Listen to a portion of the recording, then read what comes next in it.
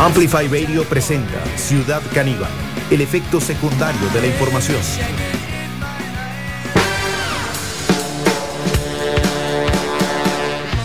Bueno, bienvenidas y bienvenidos a este encuentro con la actualidad. Vaya día el que nos sorprende hoy, además con unas noticias que realmente parecen salidas de serie de Netflix.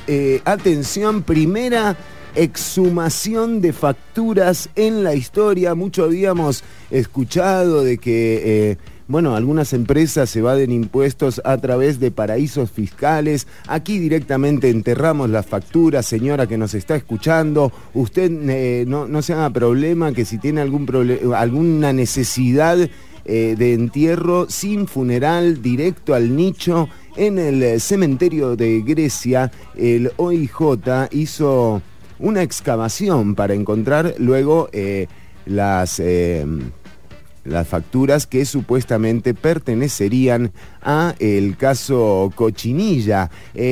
Nosotros tenemos otra información que vamos a compartir en este preciso instante. En apariencia, las facturas salieron por sí solas de sus tumbas. Estaríamos hablando en este caso, en esta ocasión en particular, de la noche de las facturas muertas vivientes en Grecia. Esto es primicia exclusiva y lo tenemos en Ciudad Canibal.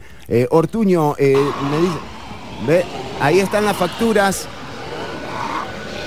Vemos no parecen facturas, pero nos dicen que lo son, así que querida amiga que nos está escuchando, ya sabe, si usted está por organizar un velatorio de facturas, si tiene algún cadáver fiscal que enterrar,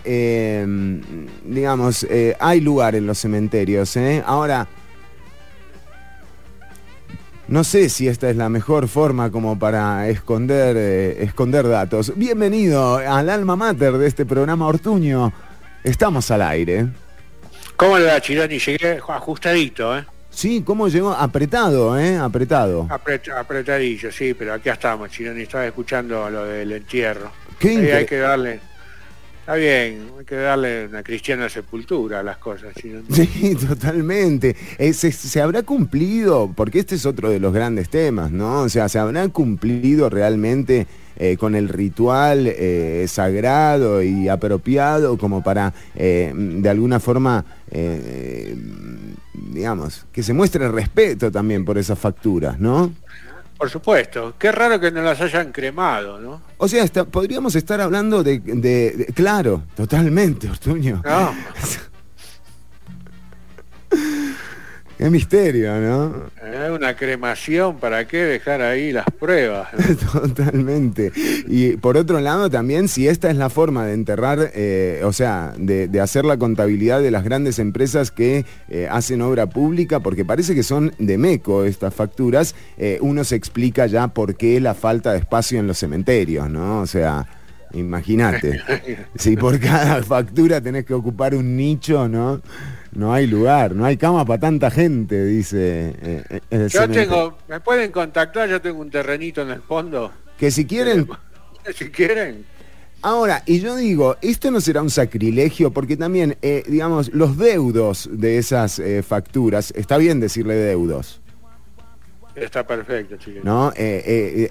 ¿A dónde van a dejar sus ofrendas cuando se cumplen los años, ¿no? Porque uno tiene esa costumbre, uno les lleva un respeto a la factura muerta también. Unas flores, sí, tiene razón, Chino. No. Y vaya a saber. Algo, una presentación de IVA en cero, una presentación de renta, de ganancia en cero, ¿no? Como para decirle, mirá lo que logré en tu ausencia, querida factura. Y haces una oración o algo así.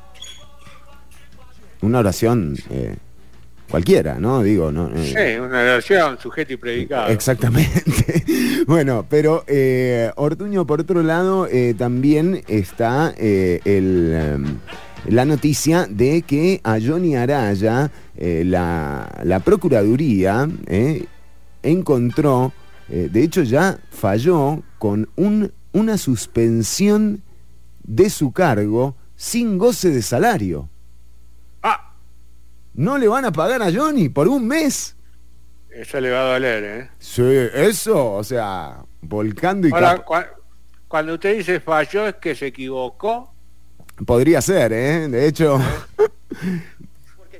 De hecho, Johnny Araya apelará el fallo y dice que no solo lo apelará, lo cual es, digamos, ya si un fallo es apelable, pero no tan discutible. Esto tiene que ver, pero él va a apelar el fallo primero en la Procuraduría y después, si no, se va a la Sala Tercera, pero él dice que sin ese mes de salario no se queda. O sea, 20 años corridos cobrando salario para que te lo vengan a sacar un mes, no.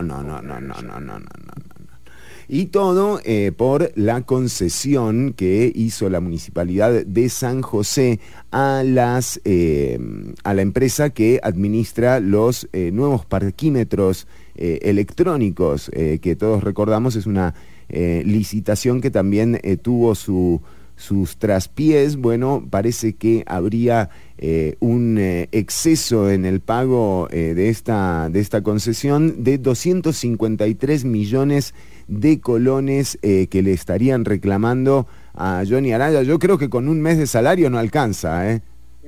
No sé. No alcanza para llenar eso. Yo creo que hay que descontarle un poco más a Johnny, ¿eh? Digo, si el objetivo es ese. Pagar, sí. ¿No? Digo, ¿Cuántos son? ¿200 millones? 253 millones, Ortuño. ¿Qué le parece la módica suma? Un cambio. Un cambio. Sí. Bueno, en un ratito nada más vamos a ampliar un poco sobre esta... en realidad el fallo no hay mucho que ampliar. Johnny Araya ya anunció que apelará este fallo de la Procuraduría y bueno, con esto Johnny, nada, también, no es solo Johnny el que está señalado, ¿verdad? Hay 7 regidoras y regidores que también están señalados.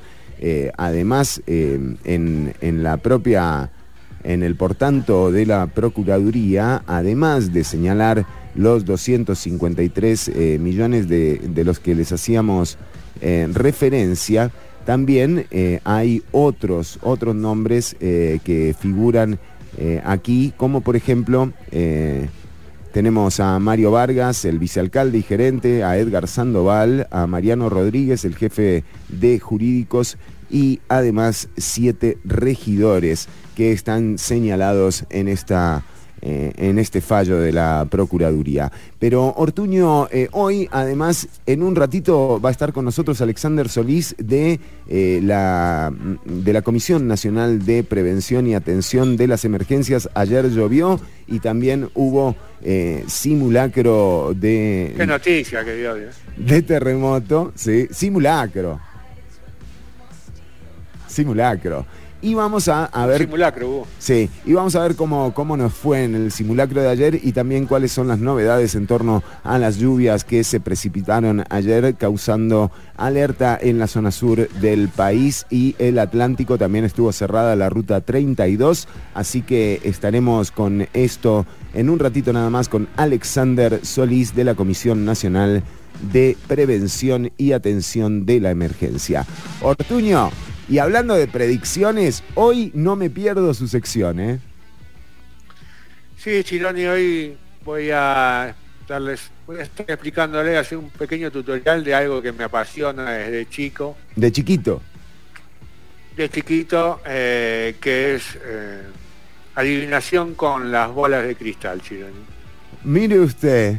Que es un clásico, ¿no?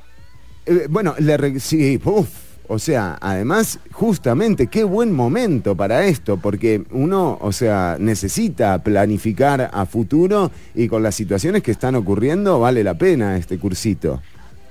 Exactamente, incluso si te querés lanzar a presidente, ahora que hay elecciones, una buena lectura con una bola de cristal no te vendría mal, ¿eh? Sí, y es lectura del futuro. Sí, con la bola de cristal podés ver el futuro, el pasado y el presente, Chironi. Dejate. ¿Y el presente para qué carajo lo querés ver? Y bueno, está ahí, Chironi. Bueno, claro, pero a Es mí... es como ver la televisión, ¿viste? Claro, pero digo, cuando uno llega a comprarse una bola de cristal, capaz que puede pedir un descuento, no le decís, no, en la mía démela sin presente, que para eso ya pago Tigo. Puede ser, es una posibilidad, lo podríamos analizar. Hágame un quiebre. Y ver solo pasado y futuro. Puede ser, Chironi, no lo había pensado. Bueno, muy bien. Acá nos dice Huicho nos dice, como dijo Johnny Araya, volcando y capando. ¿Se acuerda que me tiró esa a mí una vez? De acuerdo. Cuando Chironi. éramos jóvenes, Ortuño. Hace muy poco, sí. Sí, ayer diría, pero sí, muy bien, Huicho. También Luis, boludos de cristal.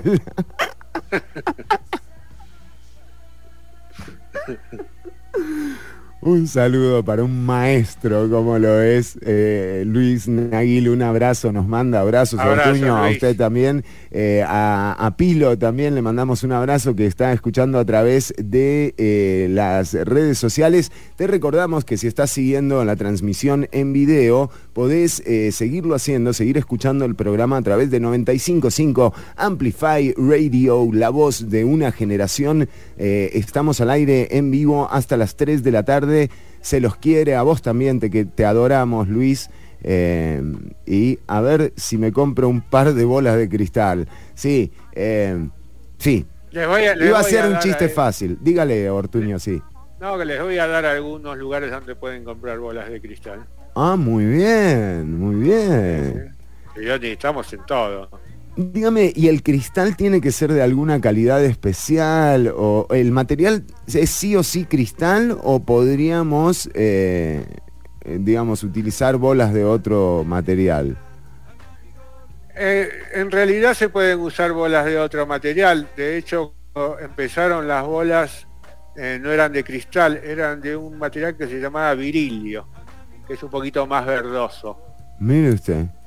Bueno, pero el cristal es un poquito más claro, es mucho más fácil de ver en un cristal que ver en bolas de otros colores. Hay bolas muy oscuras también. Claro, perfecto, sí.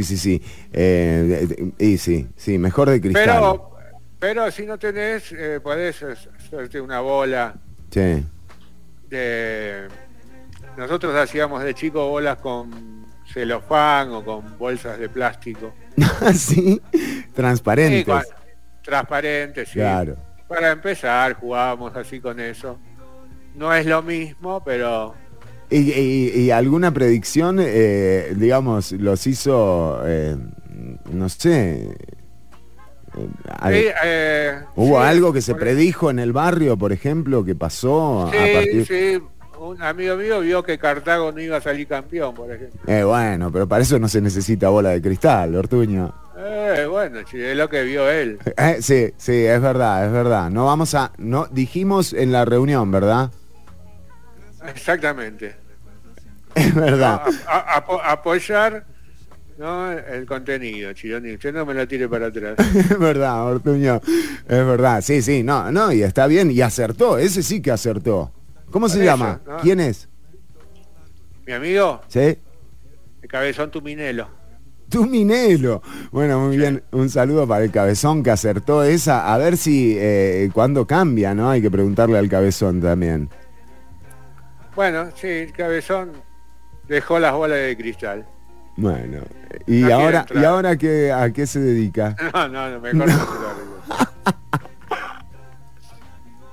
se Ortuño, le decíamos a la gente que nos está escuchando también, por supuesto, vamos a estar ampliando sobre esto y otros temas que tienen que ver con la actualidad, en particular la emergencia que se está viviendo en torno al clima y también lo que va a pasar en la siguiente semana en meteorología. Meteorología se llama la sección, sí, pero bueno, vamos a estar hablando también sobre el informe que salió del Estado de la Región, un informe que salió del programa Estado de la Nación, en donde se señalan, por ejemplo, la cantidad de desastres que han ocurrido desde 1950 hasta el 2020. En este informe destacan varios conceptos que vale la pena revisar también con don Alexander Solís. De hecho, una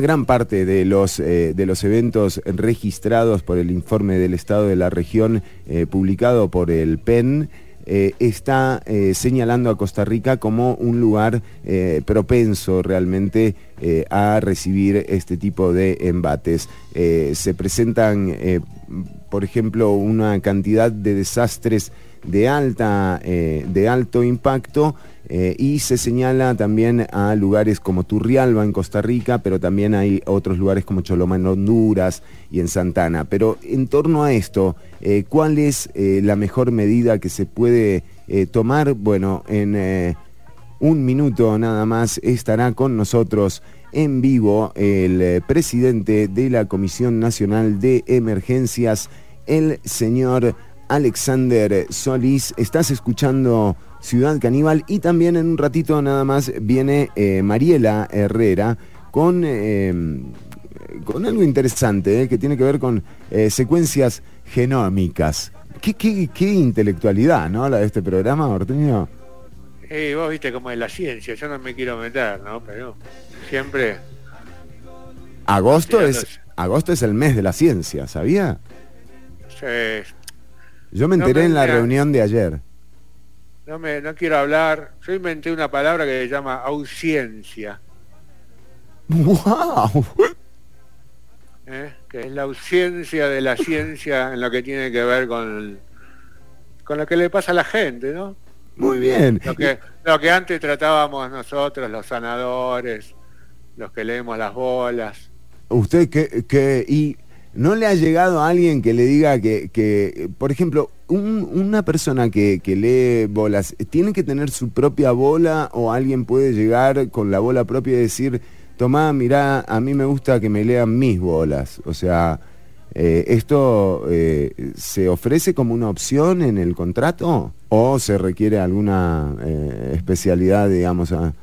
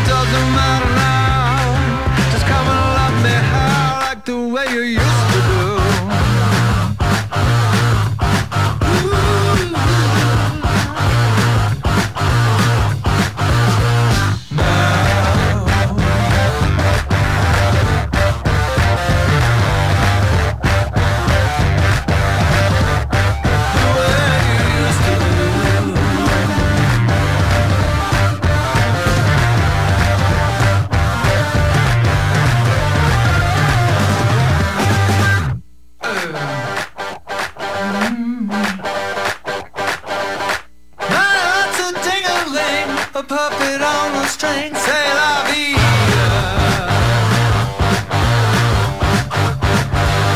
So lay your hands across my beating heart.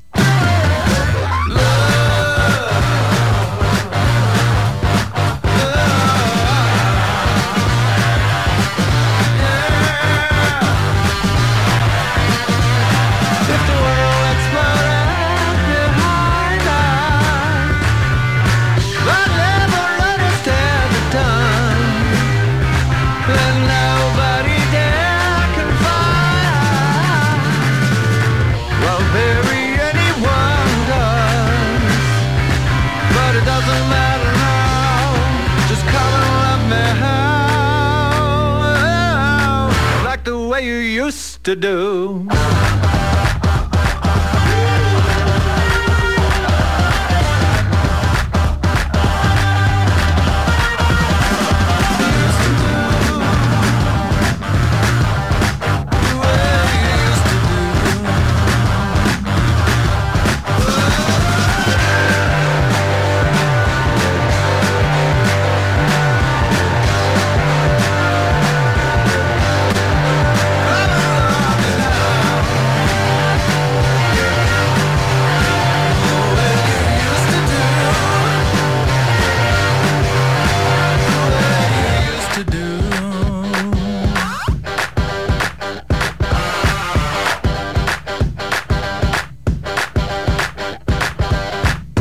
El efecto secundario de la información. Ciudad Canibal. Lunes y jueves de 1 a 3 de la tarde por Amplify Radio.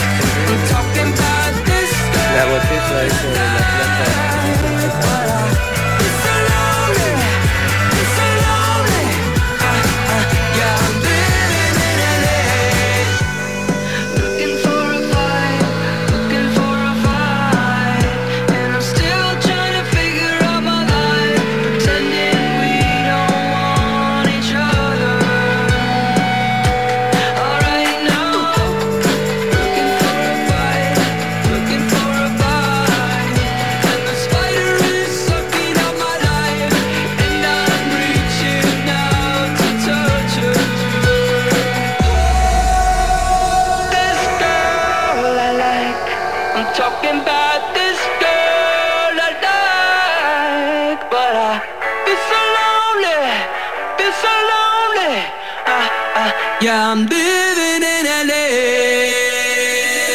This girl I like, I'm talking about this girl I like.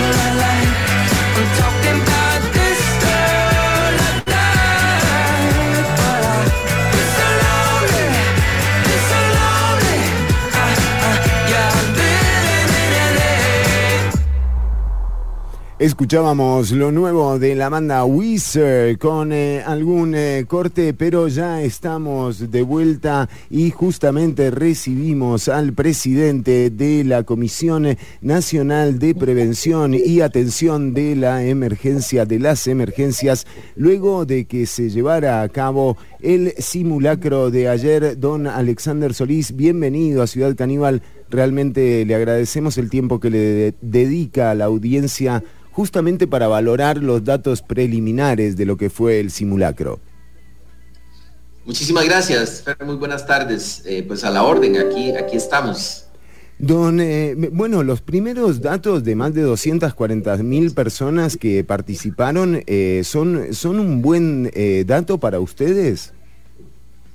Sí, realmente hemos cerrado la aplicación hoy en la mañana, ya prácticamente considerando que pues de aquí en adelante todas las personas que participaron ya han tenido un tiempo suficiente para hacer su reporte y estamos cerrando con prácticamente 282.000 personas, wow. 281.969 personas que participaron activamente en este proceso. Recordemos que el mayor peso que tenemos en esta oportunidad es a nivel comunitario, a nivel familiar, a diferencia de lo que tuvimos en el primer ejercicio donde el nivel familiar era el más débil. Por eso es que pasamos en esta tercera ocasión a hacerlo en modalidad nocturna cuando la mayor cantidad de personas están en sus casas de habitación y no necesariamente en los centros donde hay población cautiva, como las escuelas o los centros de trabajo. Entonces, realmente para nosotros, desde esta perspectiva, lograr esa cifra cercana a las 300.000 personas es muy exitoso porque, si bien es cierto, es el tercer simulacro nacional, es el primero que se hace nocturno, enfocado en las familias y con una complejidad importante, y es que estamos en pandemia, ¿verdad? Entonces, el no bajar la guardia durante la pandemia para seguir preparándonos para enfrentar emergencias como sismos, como incendios. En esta ocasión hablamos de un sismo, pero este plan de emergencia nos sirve para enfrentar cualquier situación de emergencia que puede ser desde un incendio hasta una inundación y un sismo. Don Alexander, justamente hay una particularidad en esto, sí, la constante es la pandemia y es lo que está ocurriendo. De hecho, los datos no son nada halagüeños en torno a lo que se viene o lo que uno podría prever como que se viene esta especie de relanzamiento de contagios, que ojalá realmente solo sea una predicción que sea falsa, ¿no? O sea, que termine siendo falsa. Pero en todo caso, esta situación del terremoto, usted señaló ayer la particularidad del evento del terremoto, ¿no? Y me llamó la atención este concepto simple de que nos pasa a todas y a todos a la vez. Nos pasa en el mismo tiempo. Eso es increíble, porque las lluvias empiezan en un sector, terminan en otro, van ocurriendo, pero esto es una emergencia sincronizadísima.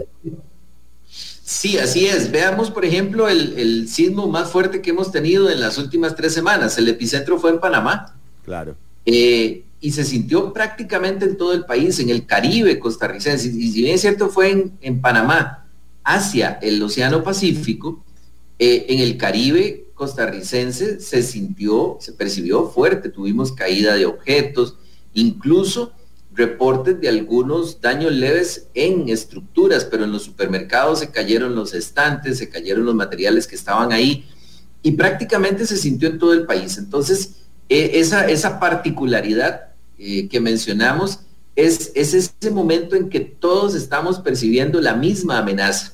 Si tenemos un incendio, pues prácticamente tenemos 1, 2 casas, ojalá no más, y toda la comunidad se vuelca a ayudar a esas personas que están en ese momento frente a esa circunstancia de desastre. Pero cuando tenemos un sismo, todos lo percibimos, todos estamos enfrentados a la misma circunstancia, y entonces lo que corresponde es ser nosotros nuestros primeros respondedores. Entre nosotros, entre la familia, somos los que tenemos que tomar las primeras acciones, porque difícilmente los cuerpos de socorro van a poder llegar a todas las casas, a todos los lugares que están siendo afectados. Por eso es fundamental prepararnos para primero protegernos, ¿verdad? Posteriormente, evacuar y además estar preparados para poder tener que enfrentar eventualmente algunas horas hasta que llegue la ayuda para poder movilizarnos a un refugio, para poder reingresar a nuestra vivienda. Esa justamente es la particularidad de que en un país tan pequeño como nosotros, con una alta sismicidad, pues un sismo que ocurra en la zona sur se percibe prácticamente hasta en Guanacaste y viceversa. Además, estábamos viendo algunos de los datos que arroja el informe del estado de la región que presenta el programa del Estado de la Nación. Es un detalle muy interesante de cómo ha sido el desarrollo de las emergencias que se han vivido en la región y Costa Rica aparece como una zona propensa realmente a los desastres naturales. Si bien ha habido una baja en la última década, lo que estamos en cantidad, lo que sí estamos viendo es una intensidad que va variando.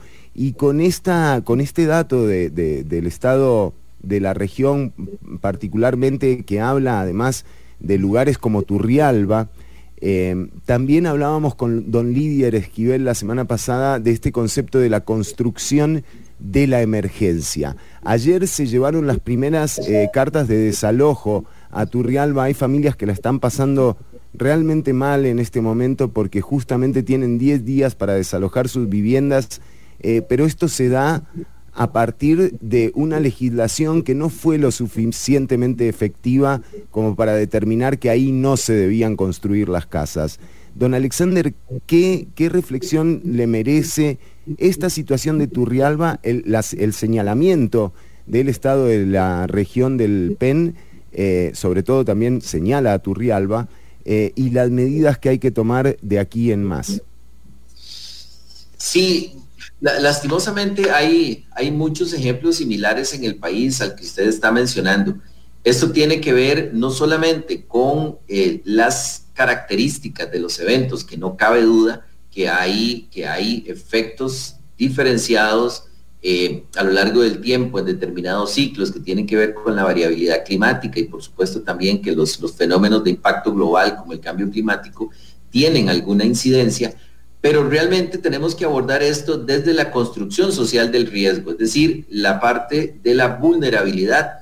La parte de la vulnerabilidad no depende estrictamente de la característica del fenómeno natural, es decir, el fenómeno natural per se es un fenómeno, valga la redundancia, natural, ¿verdad? Y nosotros somos los que creamos la exposición a esa amenaza, y eso es lo que construye lo que llamamos nosotros la ecuación de riesgo.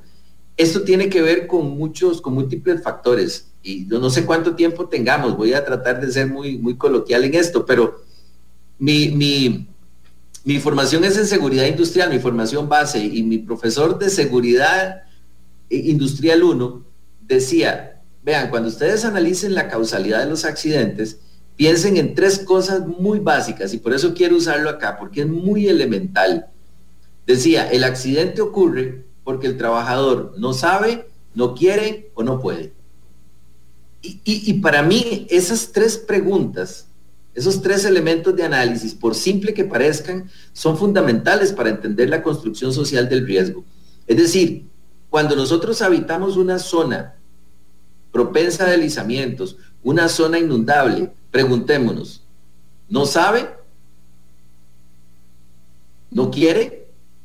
¿O definitivamente no puede? ¿Por qué razón? Mire, porque si no sabe, es porque nuestra memoria histórica es muy corta. Entonces hay lugares en el país donde siempre jocosamente uno dice, si quiere vender ese lote, véndalo en verano. Claro. ¿Verdad? Porque uno llega y es ese terreno precioso, lindísimo, ¿verdad? Y uno dice, aquí me puedo construir una casa, puedo... Pero si usted llega en época de lluvia, lo que va a encontrar es fango, es barro, ¿verdad? Si no es que está inundado. Entonces, muchas veces no conocemos toda la información que está disponible en en los gobiernos locales, en los municipios, que además debe ser incluida en los planes de ordenamiento territorial. Yo me imagino que el líder le habló a usted mucho de todo esto. Y que hay que actualizarlos, además, ese es un gran tema. Hay que empezar por ahí, por actualizar los datos sobre territorio que tienen las municipalidades y los gobiernos locales, y la organización que viene de aquí en más. No, pero usted me está hablando, me está dando una clase, don Alexander, y estoy seguro que a toda la audiencia también, y le agradezco muchísimo, porque estas son también las ideas que hay que llevarse a la hora de elegir, ¿no? De justamente, no solo elegir dónde vivir o qué vida llevar, sino también a la hora de elegir a quienes gobiernan. Pero quisiera que usted pueda cerrar este concepto, don Alexander. Sí, gracias. Y vamos al segundo. El segundo es no quiere. Y lo pongo un ejemplo tan claro como el que estamos viviendo ahora con la pandemia. No solamente hablamos de los riesgos por amenazas físicas, sino también por biológicas. Todos sabemos que hay una amenaza que está ahí, que puede llegar a nuestras casas, ¿verdad? Y entonces esto tiene que ver con percepción, porque hay quienes dicen, no, eso no existe, eso es una gripecilla, ¿cuál pandemia? Yo no me vacuno, porque eso no funciona. Solo veamos las cifras del SEACO. El SEACO tiene 77 pacientes, hablaban ayer, de los cuales 60 no están vacunados. No se quisieron vacunar y están en edad de vacunación. Para don Melvin Núñez, que siempre escucha este programa, ojalá que esto le haga cambiar de parecer y el señor diputado empiece a creer en las vacunas, ¿verdad? ¿Qué lucha esta, don Alexander, también, verdad? Así es, entonces eso tiene que ver mucho con la percepción que nosotros tengamos del riesgo. Por eso decimos, si alguien no quiere prevenir, hay que luchar para poder dar información. Y el otro factor tiene que ver con el no puede. Resulta que esto es un círculo vicioso. Las zonas de mayor vulnerabilidad usualmente son zonas donde hay mayores índices de pobreza. ¿Por qué? Porque son los terrenos más baratos, y entonces detrás de una consolidación, de un asentamiento de esta naturaleza, hay alguien que vendió un terreno, que lo vendió barato, porque sabía lo que ahí podía pasar, ¿verdad? Y entonces esto muchas veces implica negaciones. Yo le puedo dar, por ejemplo, el caso, ya para cerrar este concepto, del sector del barrio La Lucha en el cantón de Corredores. En ese sitio murieron muchas personas hace 40 años en el huracán Joan. Hace 4 o 5 años, y el mismo líder que estuvo con usted en este programa lo conoce, han habido fuertes presiones para que se liberen las restricciones del uso del suelo en ese sitio, que tienen un carácter preventivo. Y bueno, se han podido sostener a partir de la información técnica, de la actualización que usted menciona, pero justo el año pasado, en el huracán Eta y Iota, ese fue el sector más afectado, y lo pudimos ver en las noticias, el barrio La Lucha, que es uno de los sectores donde, si se hubiese permitido en los últimos años tener un desarrollo habitacional de alta densidad o media densidad, posiblemente hubiésemos vuelto a tener muertos en ese sector. Claro. Es importantísimo todo esto. Y el no puedo. Ahora, las respuestas ante estas situaciones que podemos presentar cualquiera de las ciudadanas y de los ciudadanos, ¿cuál es la respuesta del gobierno? ¿O cuál debería ser la respuesta del gobierno, don Alexander? Porque por un lado, digamos, es eso, está el no quiero, en el caso de la pandemia es casi que, no sé, yo le diría una apología del delito, decir que un diputado salga a decir que no quiere vacunarse porque no confía en las vacunas. Yo creo que eso debería ser señalado constantemente. Ojalá que haya cada vez menos gente que crea en estas personas, pero en el caso de la vivienda, el no puedo o el no quiero implica tirar a una familia a la calle. ¿Cuál debe ser la respuesta del Estado? Bueno, es que básicamente ahí tenemos que trabajar como justo en ese enfoque que usted menciona. Estado no tiene solo que ver con el Ejecutivo, ¿verdad? Tiene que ver con nuestra base normativa, desde lo que se hace en el Poder Legislativo, tiene que ver con la gobernanza local, es decir, tiene que ver con la gobernanza multinivel, y tiene que ver también con las funciones del Poder Ejecutivo. A la Comisión Nacional de Emergencia, por ejemplo, le corresponde proporcionar la información, coordinar las acciones con los gobiernos locales para que se instauren las medidas de ordenamiento territorial. Pero la gobernanza en ese caso es local, es decir, el municipio es quien debe regular el uso del territorio. Y entonces, para poder solventar el no puedo y que haya personas inescrupulosas que venden lotes baratos en sitios de riesgo, pues por supuesto tiene que haber un plan de ordenamiento territorial que defina qué es lo que yo puedo hacer con ese lote. Si ese lote no es apto para construcción y yo soy el propietario de ese lote, pues tendré que utilizarlo para otra cosa y tendré que asumir el riesgo, ¿verdad? Es decir, si yo sé que ese lote no es apto para construcción y yo lo uso para agricultura, pues tengo que organizar mis ciclos de producción de modo tal que no me coincidan con los periodos recurrentes de inundación en ese sitio. Y de esa forma es que nosotros hacemos lo que llamamos la gestión del riesgo, ¿verdad? Por eso es que muchas veces decimos, el riesgo se construye socialmente.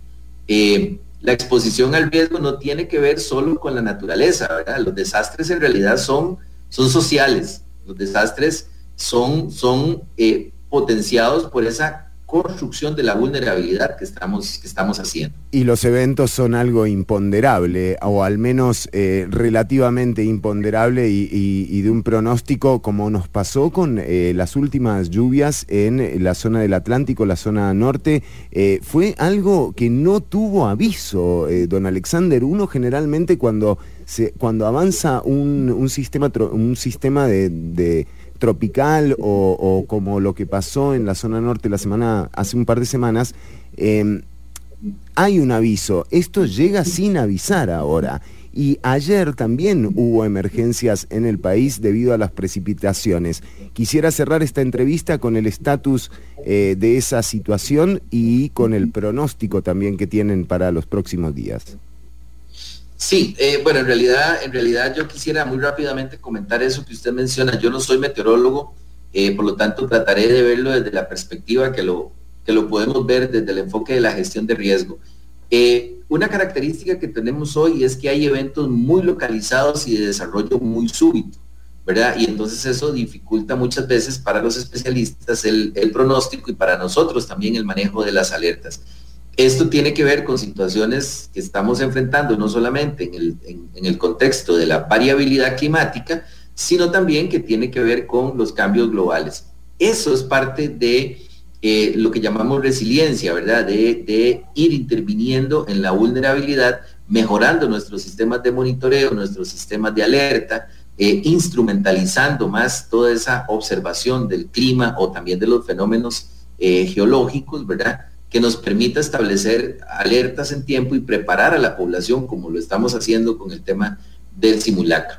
En relación con la situación que tenemos ahorita, pues hay inestabilidad atmosférica, hay una activación importante de la zona de convergencia intertropical, por eso estamos viendo fenómenos eventos muy intensos, sobre todo ayer y esta tarde en algunos lugares del Valle Central, también de Pacífico Central y Pacífico Sur.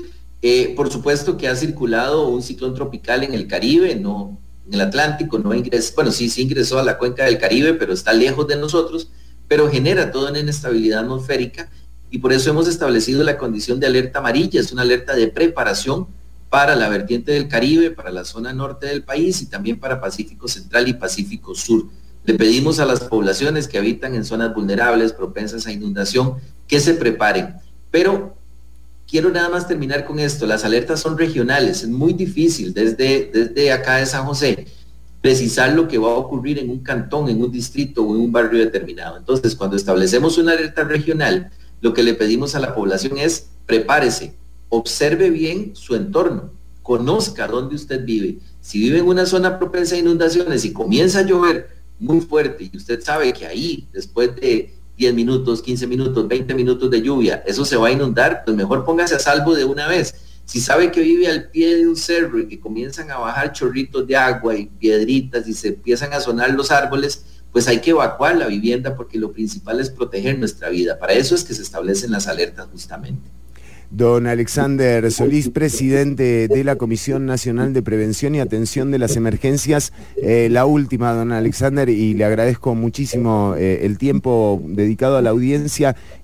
Pareciera, de nuevo, como empezábamos, esta constante de la pandemia va a seguir siendo una constante por un tiempo.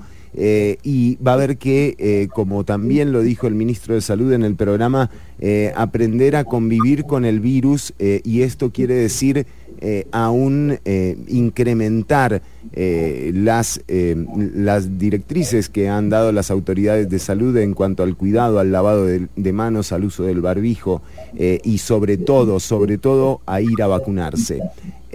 Pero... Sin embargo, el gobierno abre cada vez más, don Alex. O sea, están ampliando aforos, están extendiendo la circulación de automóviles. ¿Usted, desde la comisión, cree que esto es lo prudente? Realmente tenemos una situación muy compleja, y justamente nosotros, como equipo de trabajo, todas las instituciones que formamos parte del equipo de respuesta a esta emergencia, hemos tenido que balancear a lo largo de la pandemia las diferentes medidas. Las medidas muy fuertes de las primeras semanas, las primeras 8 semanas fueron medidas muy fuertes, y vea que estas medidas muy fuertes nos permitieron sostener los casos en un nivel bajísimo, y eso realmente lo que nos permitió fue preparar el sistema de salud, ¿verdad? Pasamos de aproximadamente 59, 60 camas de cuidados intensivos a 360 camas prácticamente, ¿verdad? Crecimos casi en un 600% la capacidad de los hospitales, y eso es lo que nos ha permitido no volver a hacer cierres tan fuertes durante todo el periodo. Hemos tenido que ir balanceando esos aspectos. Estamos en una situación muy crítica porque estamos en las puertas. Yo esperaría un milagro y que la situación de esta semana epidemiológica que pasó haya sido circunstancial. Sin embargo, si vemos cómo van los primeros 3 días de esta semana, nos damos cuenta que o cerramos igual que el anterior, o en el peor de los casos vamos a cerrar más alto que la semana anterior, y eso va a consolidar ya que estamos en una cuarta ola. Pero vea qué complicado, porque estamos iniciando la cuarta ola con el piso más alto que tuvimos en el 2020. Sí, venimos de arriba, venimos bajando, y recién ahora llegamos al tope, por ejemplo, de UCIs. Claro, eso es como que vayamos nosotros subiendo, no sé, el Cerro de la Muerte, y llegamos a un planito, pero después hay que volver a subir, ¿verdad? O sea, nunca llegamos, para ponerlo en otros términos, nunca llegamos a Cartago, ¿verdad? Sino que nos quedamos ahí por Santa María de Dota en un planito, como cuando llegamos a Casamata, que no estamos en el nivel de Cartago, pero bajamos Casamata y después suba otra vez para que llegue a Los Santos y a Los Chespiritos. En ese nivel, ese es el mejor ejemplo que puedo dar del histograma, ¿verdad? Total. Porque nunca bajamos hasta Cartago nuevamente, sino que volvimos a empezar a subir, pero desde Casamata, más alto que como estuvimos cuando empezamos el viaje. Entonces eso lo que nos va a llevar es a un mayor estrés del sistema hospitalario. Por eso es necesario que frenemos la ola, es necesario que tomemos control. Y yo quiero mencionar algo en relación con lo que dos cosas que usted me preguntaba. Una es en términos de cómo funcionan las aperturas que estamos haciendo. Lo estamos haciendo bajo un esquema controlado, a partir de compromisos también que deben asumirse desde los sectores, porque el problema es que si los cierres se vuelven a ser muy fuertes, la informalidad va a seguir creciendo y las reacciones de la población van a ser cada vez mayores. ¿Qué es el problema que tenemos en este momento? Vuelvo al punto de inicio, es un problema de percepción, de cansancio. Entonces dicen por ahí un par de escritores de la comunicación social del riesgo que los peligros que asustan a las personas no son los mismos riesgos que las matan. ¡Wow! ¿Verdad? Por favor, tomemos nota. Los peligros que asustan a las personas no son los mismos riesgos que las matan. ¡Wow! Exacto. Entonces... Lo voy a anotar, ¿eh? ¿Le podemos cambiar, Ortuño, le podemos cambiar el nombre del programa y ponerle eso, o es muy largo? Ahí me lo chequean. Gracias, don Alexander. Entonces hay que trabajar muy, muy fuerte en eso. No podemos tampoco crear un colapso del sistema económico, y lo que tenemos que pedirle a las personas es que redoblemos los esfuerzos, porque quiero mencionar algo de lo que usted indicó al principio. Nosotros tenemos que adaptarnos a vivir en pandemia. La pandemia no se va a adaptar a nosotros. Entonces, por ejemplo, y seguramente voy a tener muchos insultos en sus redes sociales después de que diga esto, pero usualmente la gente dice, tienen que habilitar la restricción vehicular hasta las 11 de la noche y abrir los comercios hasta las 11 de la noche, porque así nos va a permitir servir 2 ciclos de comida en los restaurantes. Y entonces mi pregunta es, ¿y por qué no abrimos los restaurantes a las 6 de la tarde y hacemos los 2 ciclos de comida hasta las 10 de la noche? Para que podamos cenar en los restaurantes. Porque tenemos que adaptarnos a la pandemia. Qué duro, si Alexander. En un periodo prepandémico salíamos a las 9 de la noche para ir a cenar, ya no lo podemos hacer, porque entonces, ¿qué va a pasar? Que la circulación va a extenderse cada vez más. Y las personas, lo que tenemos que entender es que cuando se toman estas medidas, no tiene que ver porque, como a veces nos dicen algunos detractores, que es que el COVID a las 9:05 ya no ataca. No se trata de eso. Eso se trata de una ecuación muy simple del riesgo. La ecuación del riesgo se configura a partir de el factor de peligro, el tiempo de exposición y la susceptibilidad de nosotros. Entonces vean que aquí es como valoramos esto. El SARS-CoV-2 es el peligro. La susceptibilidad que yo tengo tiene que ver con si estoy vacunado o no estoy vacunado, si tengo anticuerpos o no tengo anticuerpos, o sea, si soy más resistente a ese peligro. Y el tiempo de exposición tiene que ver también con la cantidad de horas y cómo nos estemos moviendo. Entonces, en tiempo de pandemia, los tiempos tienen que reducirse. Tenemos que usar el teletrabajo, la virtualidad. Las reuniones tienen que ser más cortas y con menos gente, porque a mayor tiempo y mayor cantidad de personas, mayor exposición. Y preferiblemente, en la medida de lo posible, todos los que podamos estar vacunados ya, porque estamos más viejillos, porque tenemos factores de riesgo, o lo que sea, a vacunarse. Porque esa es la única forma en que nosotros vamos a poder controlar ese riesgo. No podemos controlar el virus, pero si descuidamos la exposición y la protección, le estamos dando espacio al virus, y el virus es un agente vivo, es inteligente, cambia, muta y busca a los más débiles para atacarlos. Y ojalá siga cambiando a tal punto de que se dé cuenta que no hace falta matarnos para convivir. O sea, realmente también hay una explicación biológica de todo esto en la que hemos indagado, y también nos decían algunos biólogos, el virus es un poco torpe también, porque cuando mata a su huésped se muere él, y esto también debería quedar en la memoria de ese bicho espantoso que tanto sufrimiento nos ha traído, que tan bien ha sabido distribuir el dolor en toda la población. Por eso cuando una persona que además tiene un cargo como don Melvin Núñez sale a decir una barbaridad como la que dijo ayer en torno a las vacunas, hay que señalarlo, tiene que ser inaceptable para la sociedad, y tiene que ser además una reflexión justamente para entender cuáles son nuestros deberes para que la sociedad sea o tenga un progreso armonioso, que en definitiva eso es lo que buscamos como tales. Don Alexander, le agradezco muchísimo el tiempo, pero también percibo, como he percibido en todos los consejos de gobierno que me ha tocado cubrir, que hay varias posiciones en el Consejo de Gobierno. O sea, que hay gente que hubiese preferido también no ceder en las aperturas, y que no hay que descartar el hecho de que se pueda volver a cierres si es que los contagios siguen aumentando. ¿Estoy diciendo una barbaridad? Usted me corrige. No, yo creo que usted está en lo correcto. Ese es el mensaje que hemos transmitido a la población. Estos procesos se llevan a partir de consultas, de escuchar a múltiples sectores, y a veces los sectores nos dicen no nos escuchan. No, claro que sí los escuchamos. Lo que pasa es que hay que mantener el balance.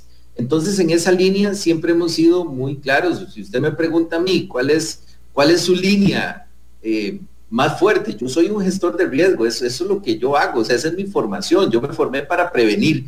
Y entonces en esa línea yo siempre voy a decir, hay que protegernos al máximo.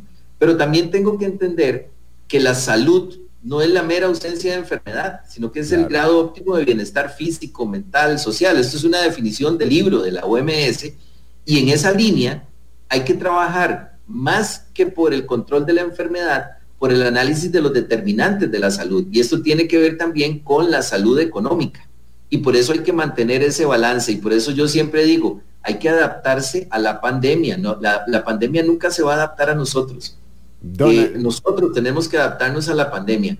Y en relación con lo que usted dice del virus, sí, nosotros tenemos que ganarle la batalla, y para eso tenemos armas que podemos conseguir. Unas las tenemos que conseguir por gestión propia, individual, y otras el Estado nos las está proporcionando. El Estado nos está dando un escudo protector que son las vacunas, pero nosotros también tenemos que poner de nuestra parte, dejar de ir a fiestas, abstenernos del cantar en el queque de cumpleaños y llamar a toda la familia y soplar las velas del queque, porque ahí estamos propiciando una exposición al riesgo. Eso es parte de lo que nosotros tenemos que hacer, y aquí hay que funcionar también, como decimos, como en la salvaje jungla, ¿verdad? El virus en este momento es un depredador para nosotros, y entonces, ¿qué tenemos que hacer nosotros? Fortalecernos frente a ese depredador, y si nosotros le ganamos a ese depredador, nos ponemos firmes y fuertes, él va a tener que ceder, y tiene dos opciones: o muere o convive con nosotros sin matarnos.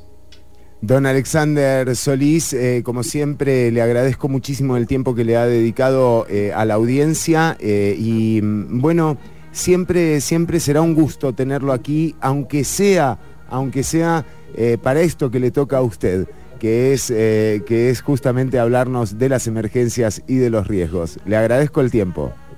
Muchísimas gracias, de verdad que muy agradecido de haber tenido este espacio para comunicarnos, para dar las buenas noticias del simulacro, también las otras que no son muy buenas, porque la pandemia sigue ganándonos relativamente la batalla, y también para motivar a las personas, explicar tal vez de una forma como yo lo veo, poder transmitir ese mensaje de la importancia de protegernos, de frenar la ola, de tomar ese escudo protector y de impactar positivamente a nuestra sociedad. Y habrá el momento de cantar victoria, y ya vendrá el momento de abrazarnos. Lo importante es que en ese momento estemos todas y todos. Entonces, a cuidarse, a vacunarse, y nada, y a cuidar al otro, que nuestro deber es con la sociedad. Hay que esperar ese momento, y cuando llegue tiene que ser justo en ese momento, no puede ser ni antes ni después, pero tenemos que esperar ese momento, y yo le garantizo que vamos a armar un fiestón por el siguiente año, pero eso sí, ya sin el virus aquí molestándonos. Don Alexander Solís, un placer tenerlo en Ciudad Canibal por Amplify Radio 95.5. Era el presidente ejecutivo de la Comisión Nacional de Prevención y Atención del Riesgo y de las Emergencias, Alexander Solís. Hasta la próxima, don Alex. Gracias, hasta luego. Seguimos con más Ciudad Canibal, estamos en vivo, estás escuchando Amplify Radio, la voz de una generación. Esto es Victory Dance. The dirt and plant the seed, even though I've never grown. Should I wet the ground with the sweat from my brow and believe in my good work, my good work,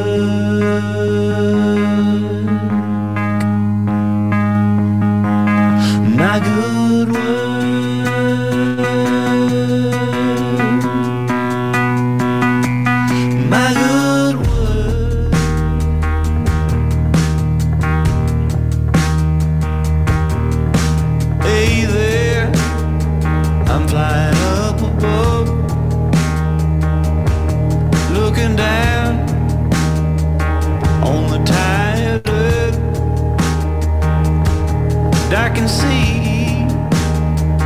I can see potential speaking through you, speaking to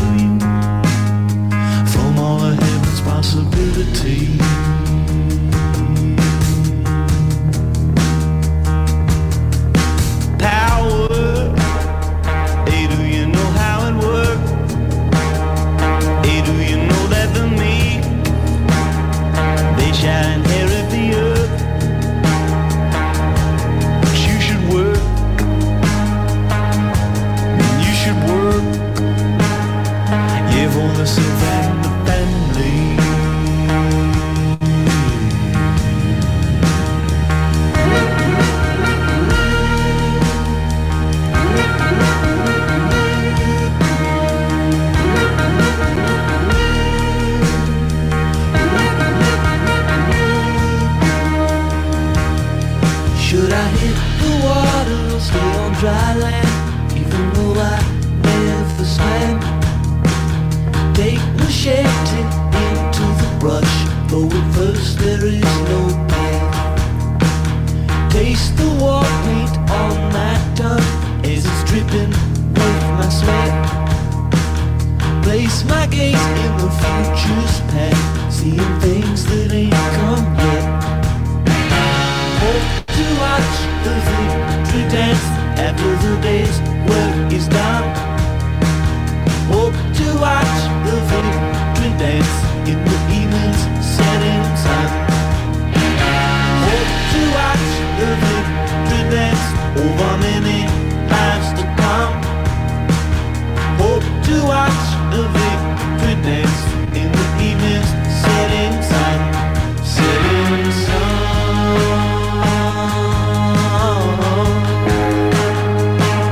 Setting sun.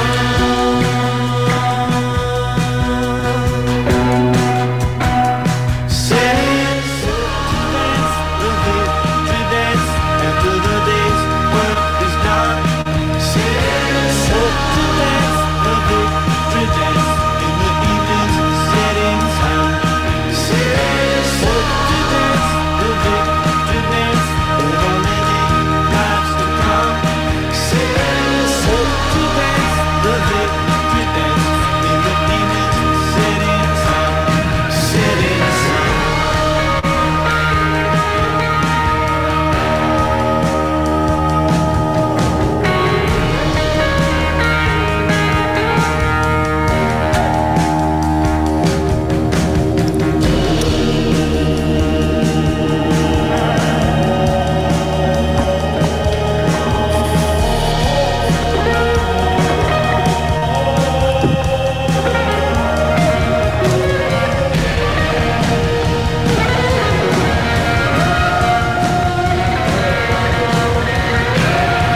El efecto secundario de la información. Ciudad Caníbal. Lunes y jueves de 1 a 3 de la tarde por Amplify Radio. ¡Ey, ve a Roberto! Ahí va todo feliz otra vez. Yo no entiendo por qué anda siempre así. Ah, es que tiene casa nueva y paga cuota fija todos los meses. De fijo, yo también andaría así, sin estrés. Relájate. Ahora podés comprar casa con un plan de ahorro y préstamo del INBU. Tendrás una cuota fija por mes durante todo el plazo, sin sorpresas. Ingresa a www.inbu.go.cr para conocer más información y comprar tu casa con el estrés más bajo del mercado.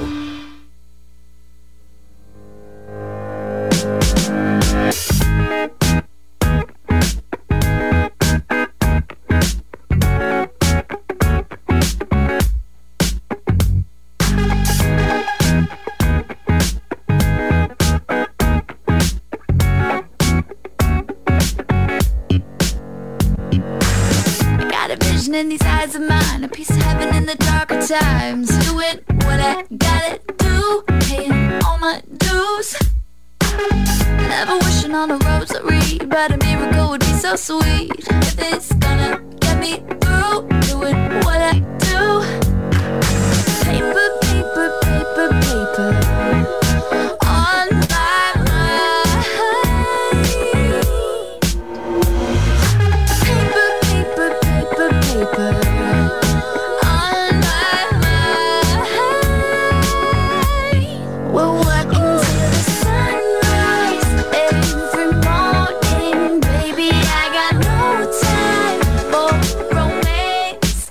Keeping on that good vibe, 'cause we want it. Gotta make the whole world understand. You know, we ain't gonna stop, ain't gonna stop, ain't gonna stop till we are legendary. No, no, you know we ain't gonna stop, ain't gonna stop, ain't gonna stop till we are legendary. No, no. Making lemons into lemonade every 7 out of 7 days. Doing what I gotta do, paying all my dues. Never living in a house of cards, 'cause I'm building mine with all my heart. And I'm gonna make it through, doing what I do. Paper, paper, paper, paper on my mind.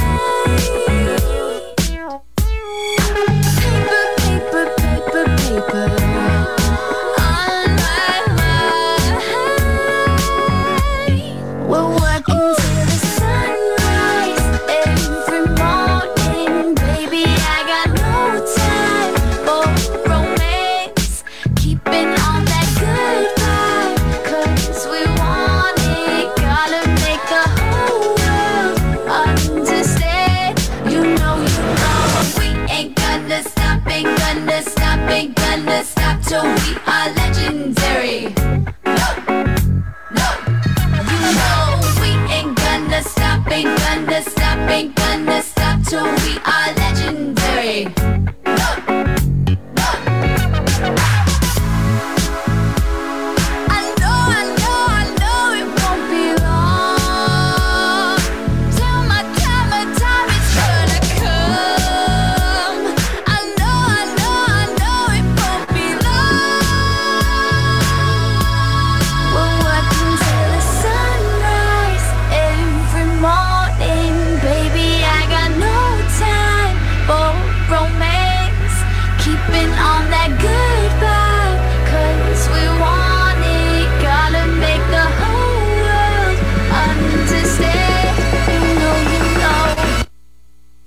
You know, we ain't gonna stop, ain't gonna stop, ain't gonna stop till we are legendary. No, no. You know, we ain't gonna stop, ain't gonna stop, ain't gonna stop till we are legendary. No, no.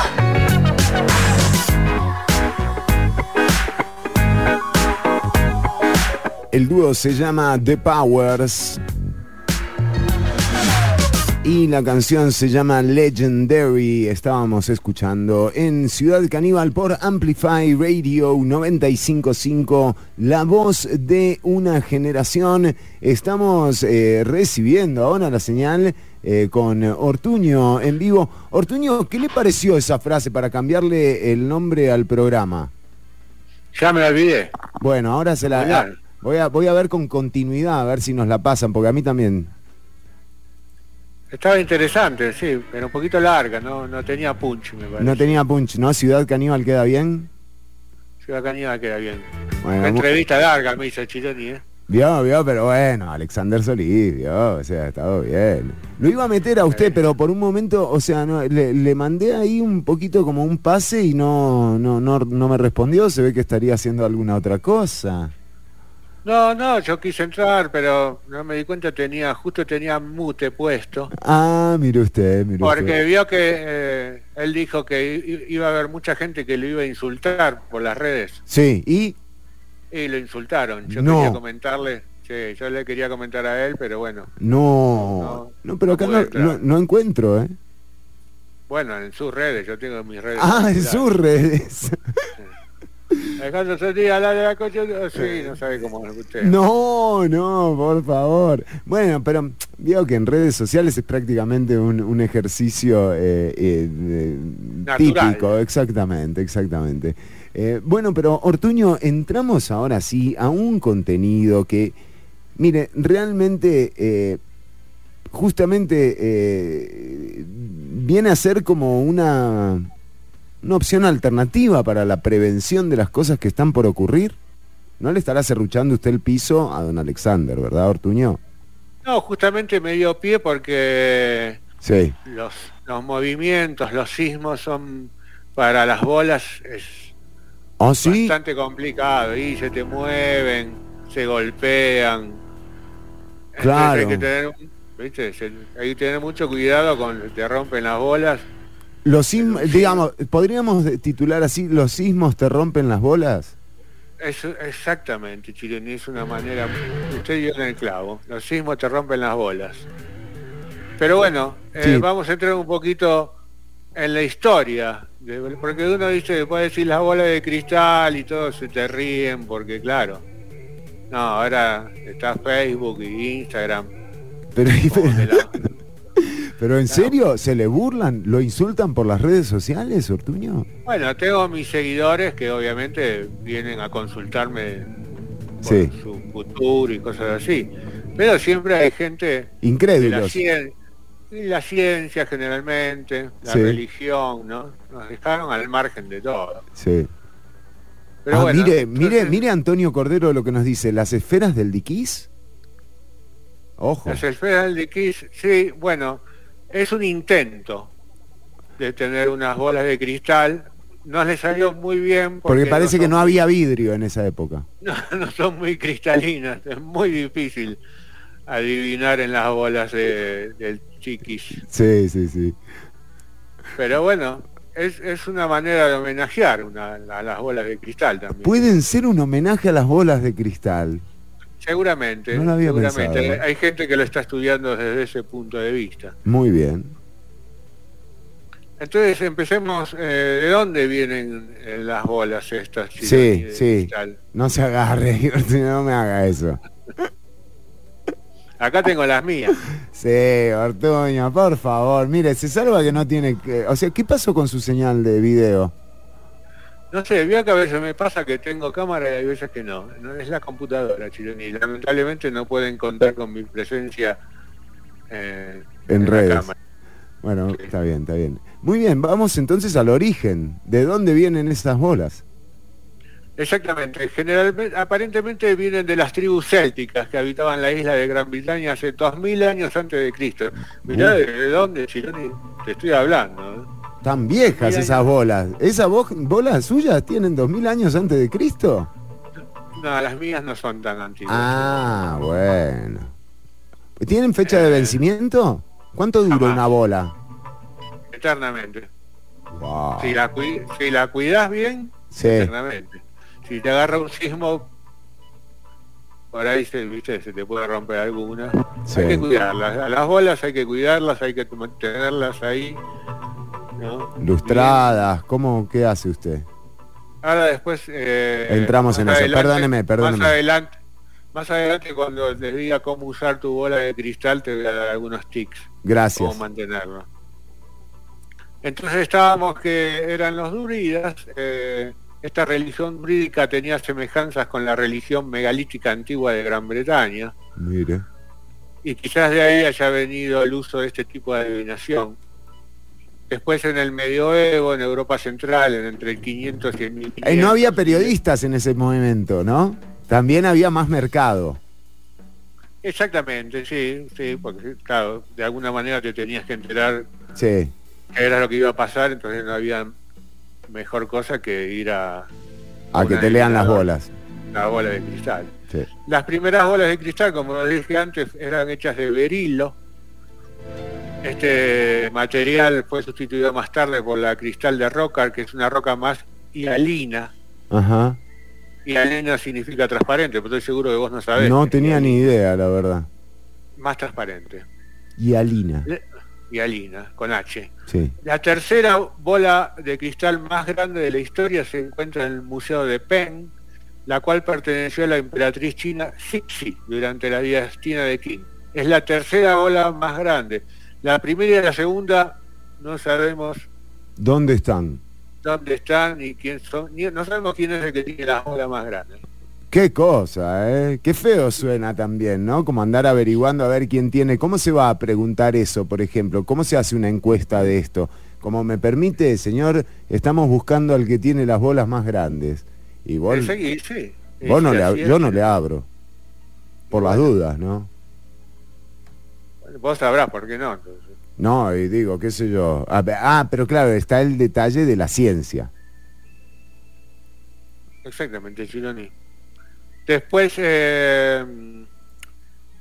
tenemos alguien que ha usado bolas de cristal. Sí. Fue el mago Merlín, por ejemplo. Ah. Él llevaba siempre su bola de cristal por si el rey Arturo necesitaba alguna lectura de emergencia. Y había de distintos tamaños, como bola de bolsillo, de templo, ¿sí? Sí, tener la bola para salir de viaje, ¿no? La bola viajera, claro. La bola viajera es una bola un poquito más pequeña, Sí. la podés llevar en el bolsillo tranquilamente. Y estamos La hablando bola. de un diámetro de cuánto. La bola viajera, Sí. la bola viajera debe tener un diámetro de alrededor 6 o 7 centímetros. Ah, es una bolita. Es una bola chiquita, es un poquito Tenés más que usar difícil de lentes, ver. ¿no? Claro, eso te iba a decir, que no ves un poquitito carajo. más difícil de ver, sí, es cierto, pero mucho más trasladable, obviamente. Es verdad, es verdad.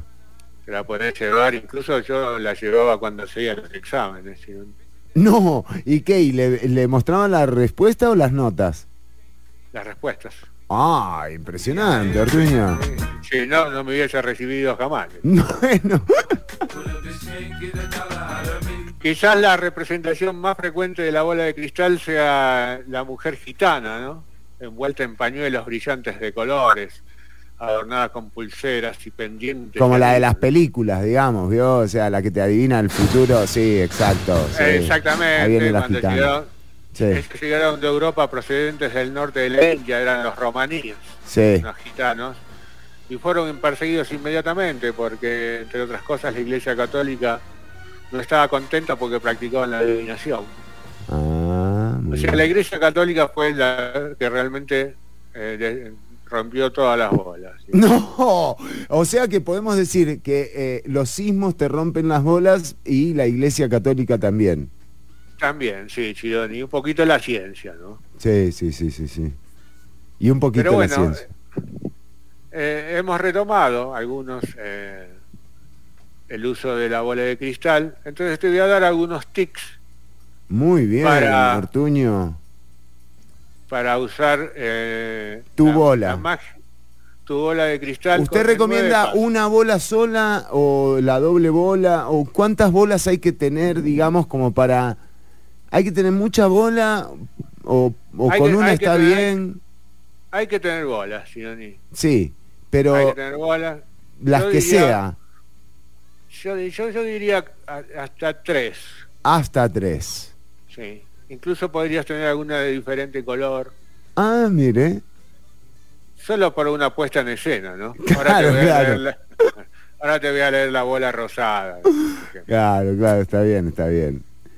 Y la semana que viene te leo el azul y así también tenés un Claro, extra. vení con la azul, que el azul te lleva al futuro más lejano, la rosada te lee el futuro más cercano. Sí. Hay bolas para leer la parte romántica también de la vida. Ah, mire. Bueno, Entonces, sí. bueno, sí, no, Tengo todo una. esto no es... ¿Vos tenés cuántas? Una.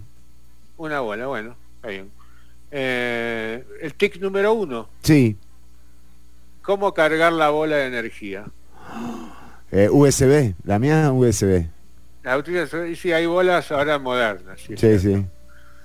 La bola necesita ser limpiada, o sea, siempre tenés que tener la bola limpia. Sí. No, porque una mancha te puede llegar a malinterpretar el futuro. Exactamente. Una mancha te puede deformar el futuro, Chironi. Sí. Entonces hay diferentes bolas, diferentes formas de limpiar y cargarla. Sí. Me equivoqué, Chironi. Sí, está bien. ¿Hay bola pila? Hay bola pila, sí. Ya, Sí, hay bolas que... me voy a que se comprar una de iluminan, esas. hay bolas que se iluminan. Y el merchandising de las bolas es impresionante. A full, ¿no? Hay todo un mercado de bolas. Sí.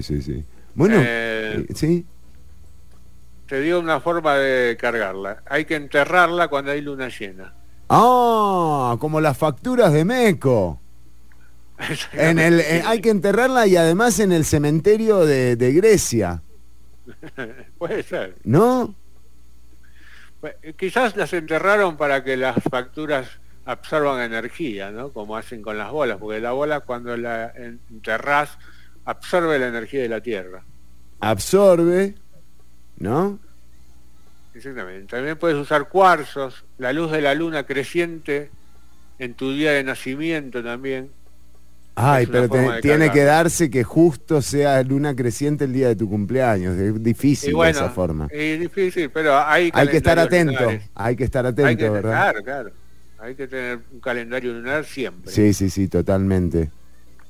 El tic número 2 es la importancia del... Tenés que crear un vínculo entre el vidente y el objeto. O sea, tenés que tener un vínculo entre vos y tu bola.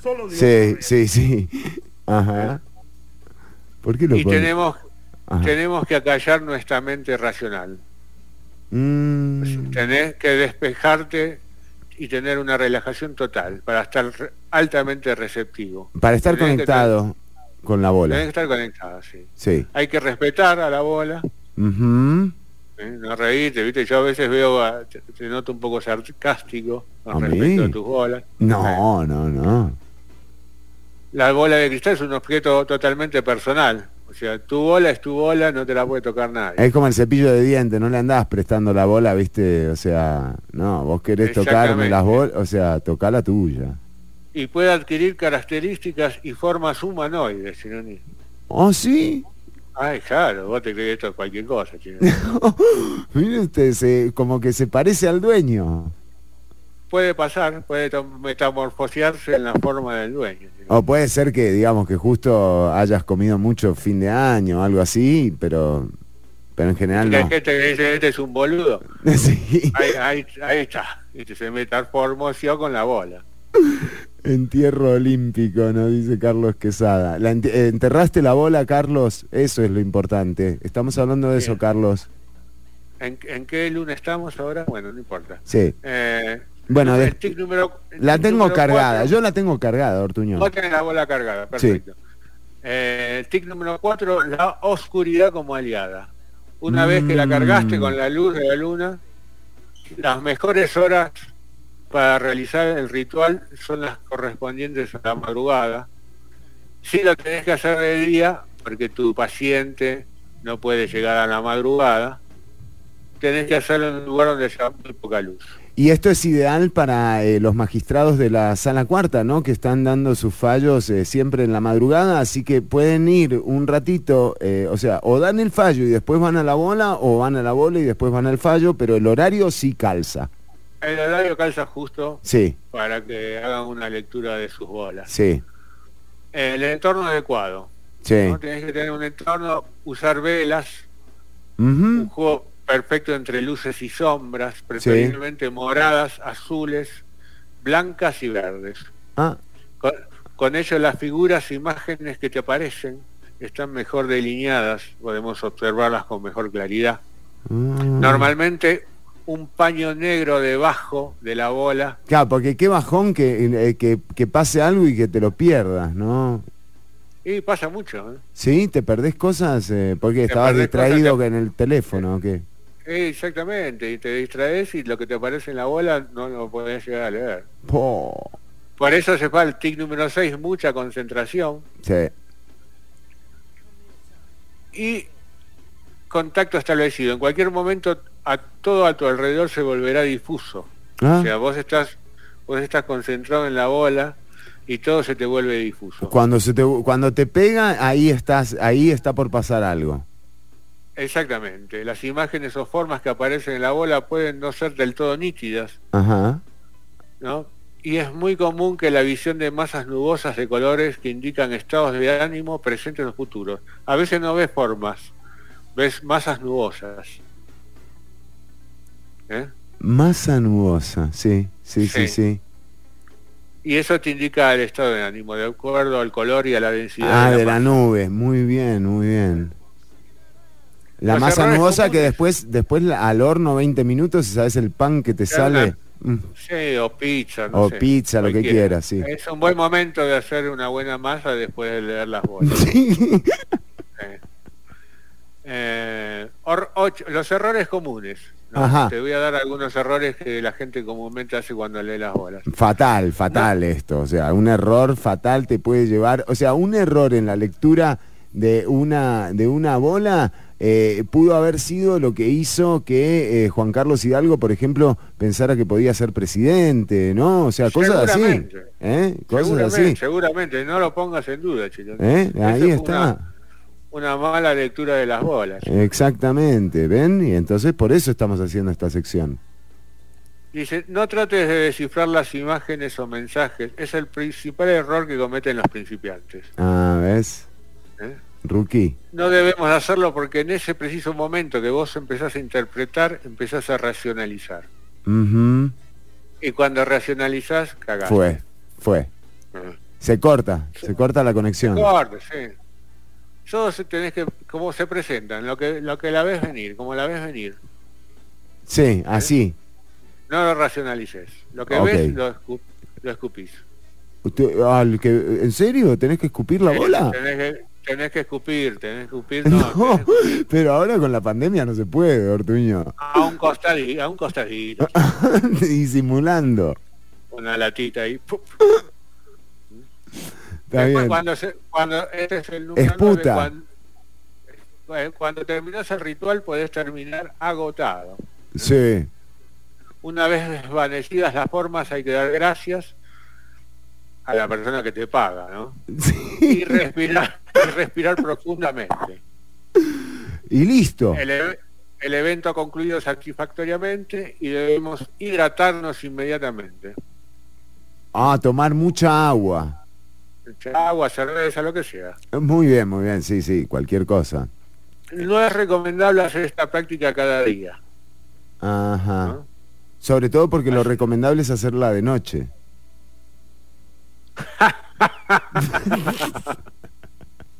¿Cómo me hace reír? No, Chironi, no. Qué bárbaro. Ok, sí. No, a veces me piden, léeme 2 veces. Yo 2 veces no llego. No, 2. Antes yo te sí, leo cuando una. uno era joven, o sea... Sí, viste. Yo te leo 1 por semana. Y listo. Como mucho 2, una lunes y una viernes. Pero jamás seguido, ¿no? No me pidas 2 seguidos porque no va. O sea, dos lecturas de bola no hay forma. Imposible, agotado. imposible. Agotado. Y te digo, los top de las 9 mejores bolas de cristal mágica, tenés Sí. la esfera de cristal de amatista, Sí. la BTSKI, bola de cristal de transparencia alta, ¿BTSKI se llama? BTSKI. Ajá. Ajá. Las estoy Tenés, anotando porque quiero comprarme otra. La Newer 110 milímetros negro globo bola de cristal. 110 milímetros de diámetro. Sí. A ver, ya te Aparte, voy a decir- veces podés jugar a las canicas. Si te comprás varias de esas, te juntás con un par de amigos y... Y podés jugar, está en alrededor de $30. ¿A 30? Sí, todas estas las podés comprar en Amazon. Muy bien, Ortuño. Y funcionan, ¿no? Bueno, a Jeff Bezos le funciona. Mire, si ya se fue al espacio... Fue, ¿no? No. Sí, se fue, sí. Y bueno, estas son mis recomendaciones. Impresionante, Ortuño. Y dígame, ¿cómo se conserva la bola de cristal? ¿Cuál es el método? O sea, ¿usted qué me recomienda para mantenerla ahí acá- bien actualizada? Fernando Couto nos dice, un error te puede dejar embarazado. Y si no Y lees sí. bien tranquilamente. ¿No lees bien la bola, Fernando? O sea, vas... Sí. No, es bravo. Una buena forma de guardar es en terciopelo. Ujú. Una buena bolsita de terciopelo es ideal. Yo las acaricio ¿Cómo antes es de el, guardarlas. ¿Cómo es el ambiente de los que leen el futuro en bolas de cristal? Los que leen el futuro en bolas, podríamos decir, porque hay de La distintos... bolología. Sí, exactamente. Hay competencia, es una sana competencia. ¿Ha habido algún caso que usted me pueda reseñar como para ya cerrar la sección, Ortuño? Hay un poquito de competencia, no te diría que no. En general tenemos un grupo donde incluso hay gente que se presta las bolas. A mí no es algo que me guste, prestar las bolas. De hecho no le he prestado nunca, a mí no me gusta que nadie me toque las bolas. Está bien. Sí, no, Chironi, porque no sabes. ¿Viste? Uno nunca sabe quién te la va a tocar. Es verdad, Ortuño. Hay que ser precavido. Después te la engualichan. Y las bolas hay que tocarlas muy suaves. Mire. Casi te diría que ni toca, es como un roce, ¿no? Mire usted. Bueno, nada, a cuidar. Bueno, sí, cualquier consulta que tengan, no sabes, ya me escriben inbox. Sí. Yo los puedo tratar, hasta te puedo leer las bolas. ¿Virtual? Virtualmente, sí. Bueno, ni hablar. Inbox. Inbox y todos los mensajes, desde ya yo todos los contesto. Ya venimos con más Ciudad Canibal. Esto es Welcome to America, Prince, en Amplify 95.5 FM, la voz de una generación.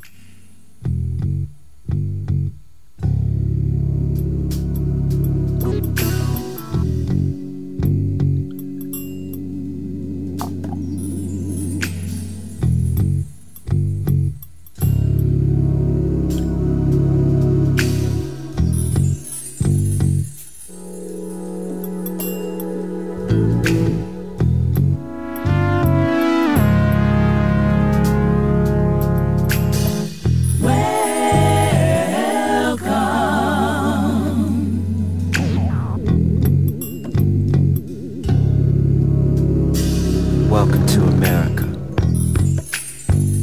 where you can fail at your job, get fired, rehired, and get a $700 billion tip. Come on in, sit right down, and fill up your pockets, yeah. Mass media, information overload. Welcome to America. Following message brought to you by Diacom. Distracted by the features of the iPhone. Got an application to In other fix your words, situation. taken by a pretty face. Somebody's watching you. Welcome to America. Hook up later at the iPad, and we can meet at my place.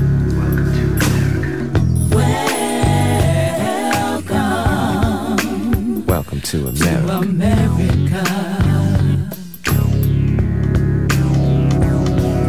Where everything and nothing that Google says is hip. We will not raise your taxes. Read our lips. Welcome to America. Welcome to the big show. To America. Everybody's looking for something when there ain't no place to go. Welcome to America. Except inside America. That's the only place I know. To America. Transformation happens deep within. Yes or no? Yes. Welcome to America. One of our greatest exports was a thing called jazz. I think today's music will last.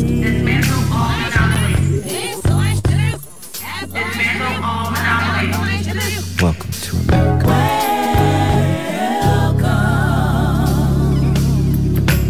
Hope and change. Everything takes forever. And truth is a new minority. Oh, welcome to America.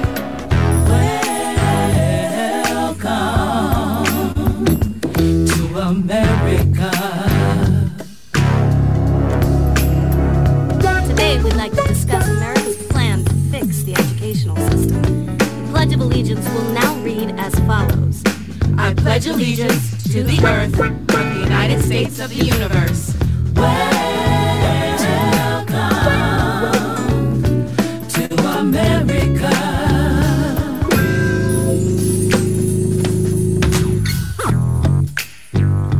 No arguing with the book. When am I gonna learn something new? There is no arguing with the book. Who's gonna teach it to me? You? There is no arguing with the book. What's that outside my windowsill? There is no. Could it be arguing. Our free will? You say yes, I say no. Let love flow.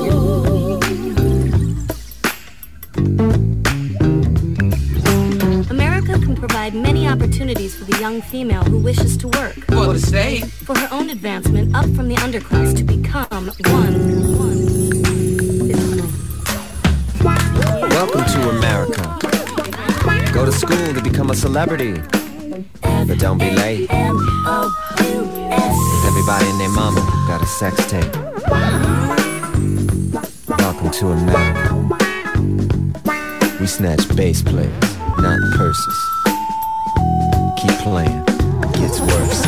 Land of the free, home of the brave. Oops, I mean, land of the free, home of the slave. Get down on your knees. Hit! Welcome to America. Welcome to the big show. Everybody's looking for something when there ain't no place to go. Except inside America. That's the only place I know. Or get down. Transformation happens deep within. Yes Knees. or no.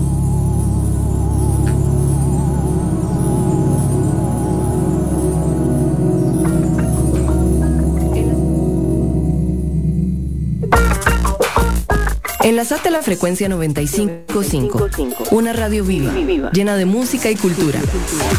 Para gente como vos y como nosotros. Amplificamos tu mundo. Amplify Radio. La voz de una generación. Ay, Laura, qué bueno verte así. Yo te noto más tranquila. Decime tu secreto. Nada, la verdad es que me acuesto más temprano, estoy comiendo mejor. Ah, y también me compré una casa con el IMBU. Entonces tengo cuota fija todos los meses. Yo creo que por ahí va la cosa. Conseguí tu casa con el estrés más bajo del mercado gracias a los planes de ahorro y préstamo del IMBU. Paga una cuota fija por mes durante todo el plazo sin sorpresas. Para más información, entra a www.imbu.go.cr. El efecto secundario de la información. Ciudad Caníbal. Lunes y jueves de 1 a 3 de la tarde por Amplify Radio.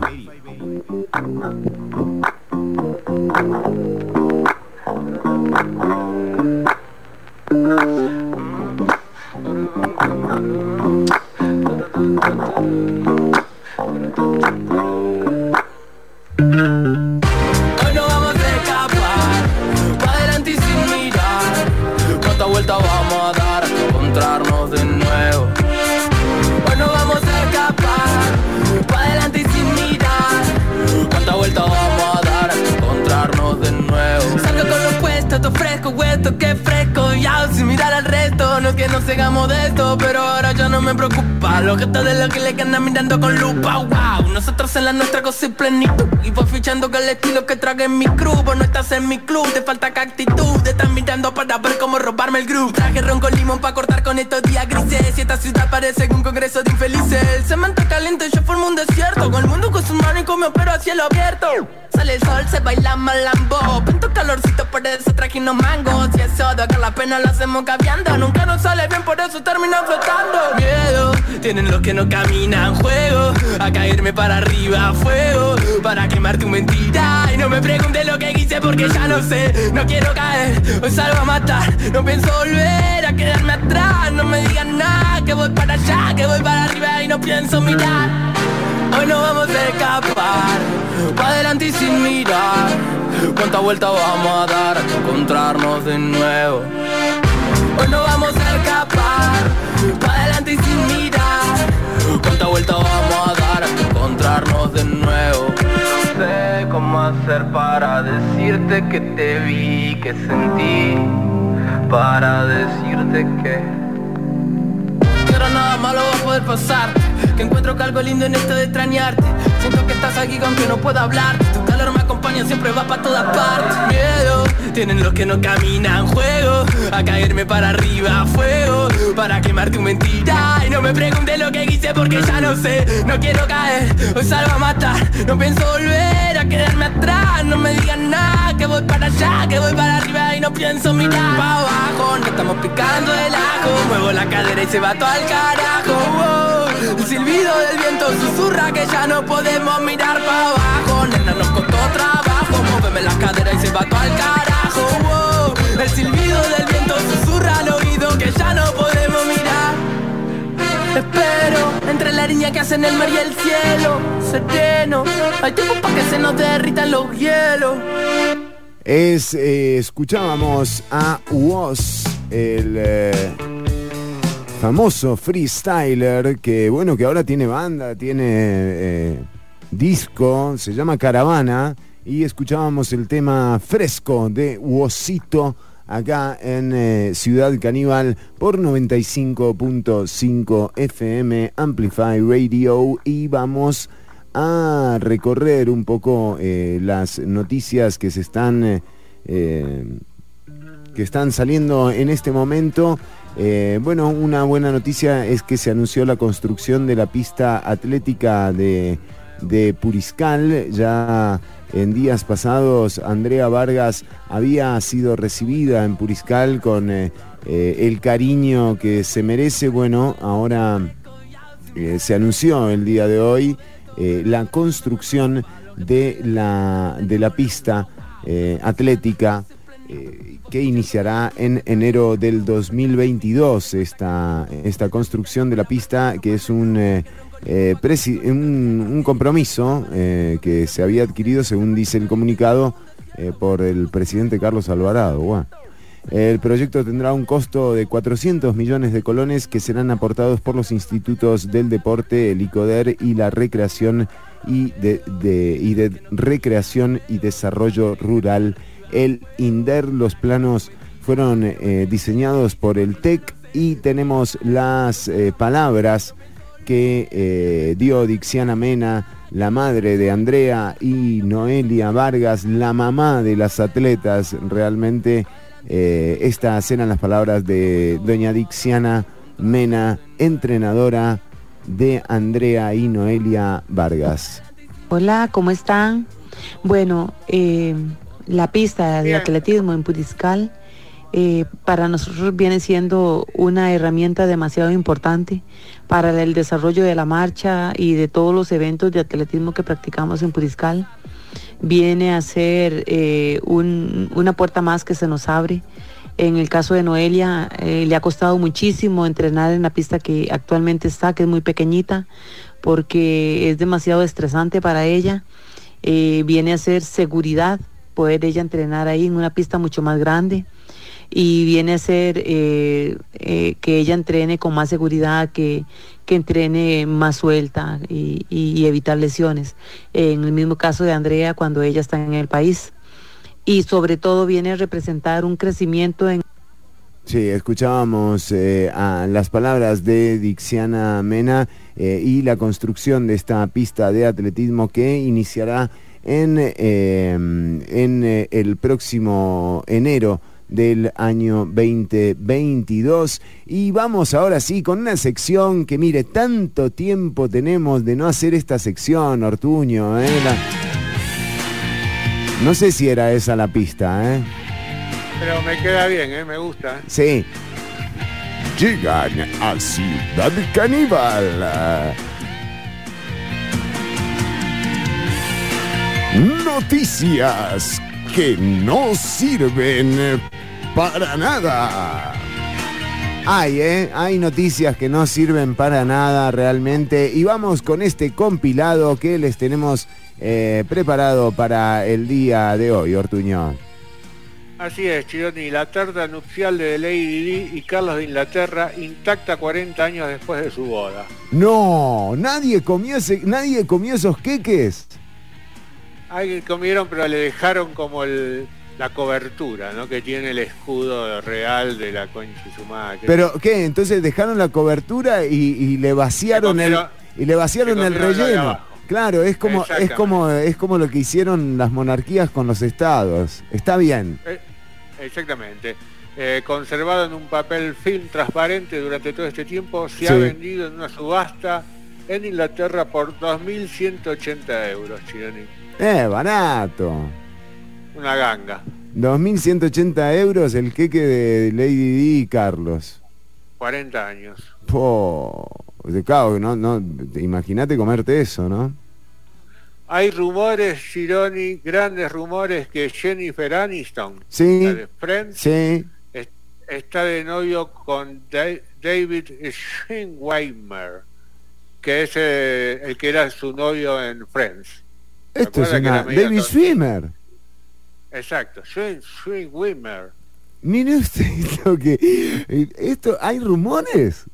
Hay rumores, Chironi, parece que están enamorados. Después vio que hubo una reunión que se pasó por Netflix.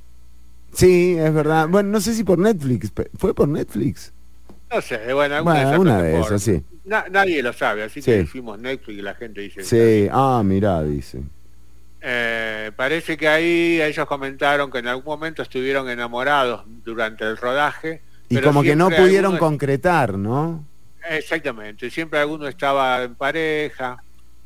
Su primer beso se lo dieron ahí en la serie. Mire. Pero parece que están muy enamorados y ahora parece que se volvieron, después de eso, volvió como a surgir un amor entre ellos y yo me emocioné muchísimo. ¿Sí? ¿Por qué? ¿Porque usted veía Friends? Yo me las conozco todas. ¿En serio? Todas. ¿Cuál es su capítulo favorito de Friends, Ortuño? El de Phoebe. El de uno que ella canta una canción de un gato. Ese, sí, ya sé cuál es. Veo que la vi, Chironi. Sí, está bien.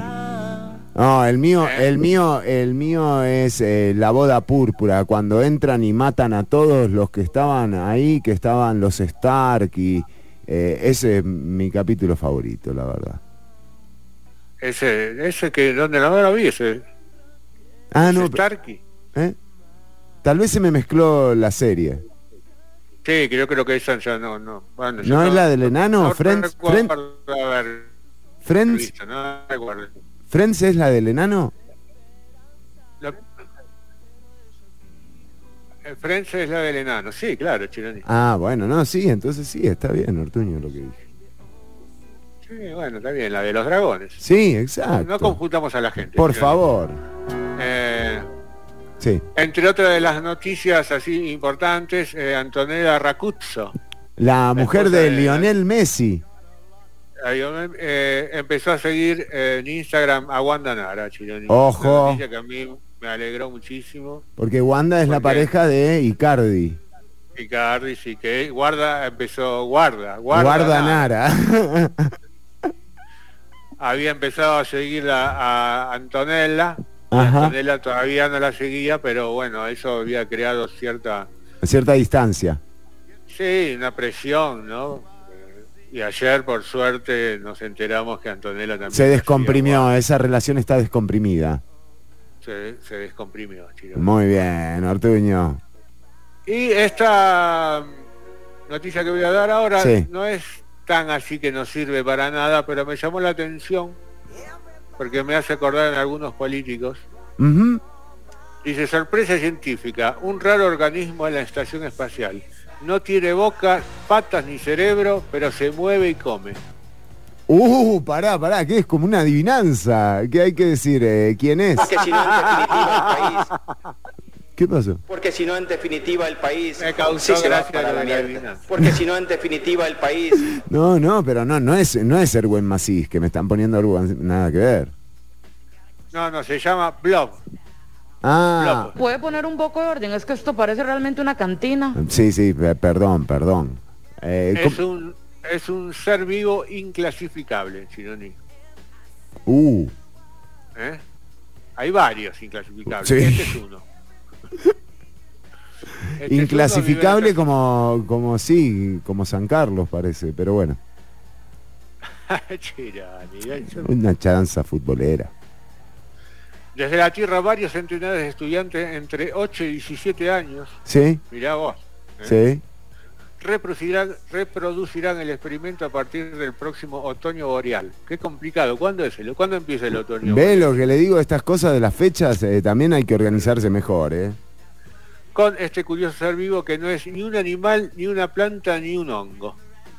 Pero ¿y qué carajo es entonces? Sí, ya sabemos. El blob. Llamado el Physarum polycephalum. El Foricéphalum. Está compuesto por una sola célula y varios núcleos. No tiene ni boca, ni patas, ni cerebro. Y sin embargo come, crece, se desplaza muy lentamente y posee unas sorprendentes capacidades de aprendizaje. ¿Pero cómo? ¿Viste? Y lo cual... nosotros con boca, cerebro y manera de desplazarnos no aprendemos nada, Ortuño. O sea, nos superó una cosa, básicamente. Ampliamente, es el futuro de la humanidad. Pero nos volveremos blog.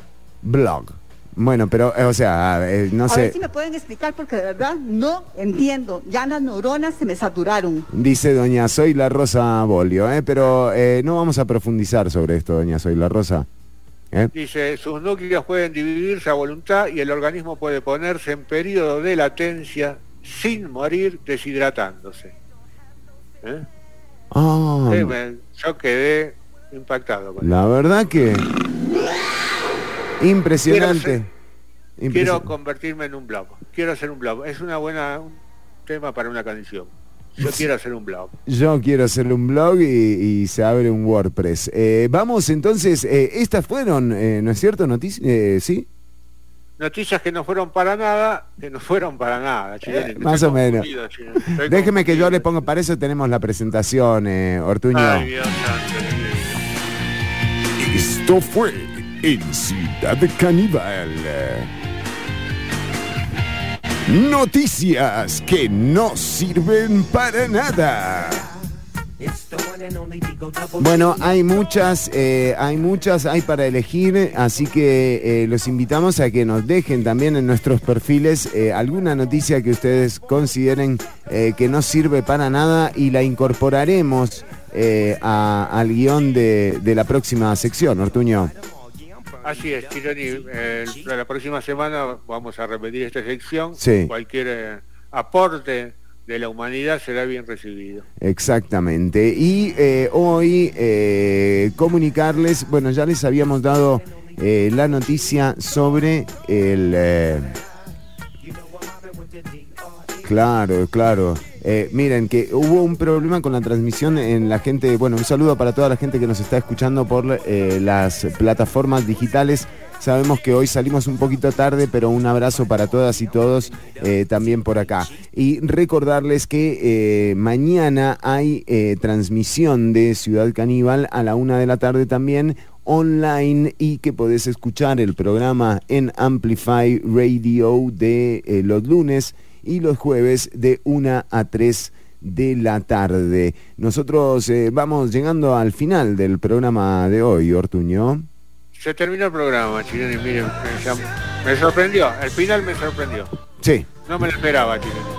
Pero ¿cómo? ¿Por qué no? Si ya van a ser las 3, o sea, siempre termina a las 3. Siempre, bueno, hasta hoy me sorprendió. Bueno, Ortuño, ha sido un placer como siempre y agradecerle también el tiempo a don Alexander Solís de la Comisión Nacional de Prevención y Riesgo de las Emergencias.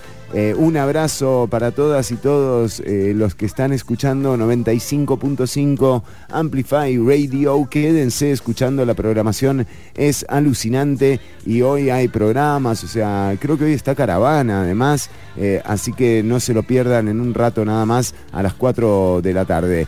Nos encontramos el próximo mañana de 1 a 3 en digital y el próximo lunes por acá, por Amplify Radio. Ortuño, hasta la próxima entonces.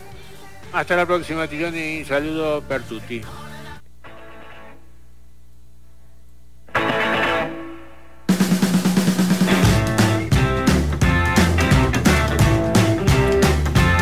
Sometimes I feel I've got to run away, I've got to get away from the pain you drive into the heart of me. The love we share seems to go nowhere, and I've lost my life, 'cause I toss and turn, I can't sleep at night. Once I ran to you, now I run from you. This tainted love you've given, I give you all a girl could give you. Take my tears and that's not nearly all. Take the love, take the love. Now I know I've got to run away, I've got to get away. You don't really want any more from me to make things right. You need someone to hold you tight, and you think that love is great, but I'm sorry, I don't behave that way. Once I ran to you, now I run from you. This tainted love you've given, I give you all a girl could give you. Take my tears and that's not nearly all. Take the love, I'll take the love.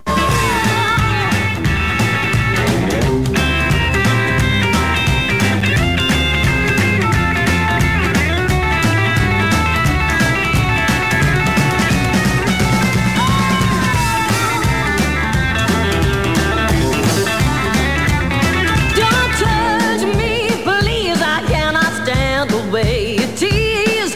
I love you, but you hurt me so I got to pack my things and go. Once I ran to you, now I run from you. This tainted love you've given, I give you all a girl could give you. Take my tears and that's not nearly all. Take the love, I'll take the love. I'll take the love. I'll take the love. Don't touch me with tainted love. I don't